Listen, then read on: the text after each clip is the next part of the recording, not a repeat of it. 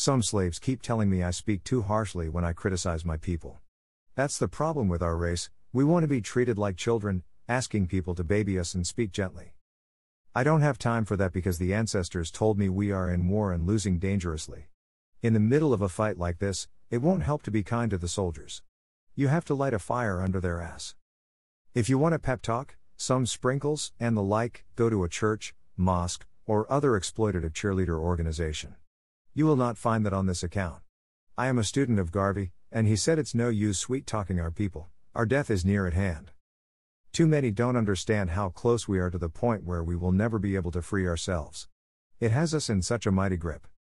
It is not an account trying to educate those who need kind words like a child, nor is it trying to convince those who don't know they're a slave.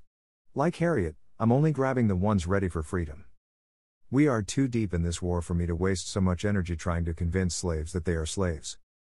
I don't have time to talk to Arab wannabes, Hebrew wannabes, space cadets, polygamists, drug-dealing religious fanatics, etc. I do this for those that already know the truth is Ma and need more affirmation.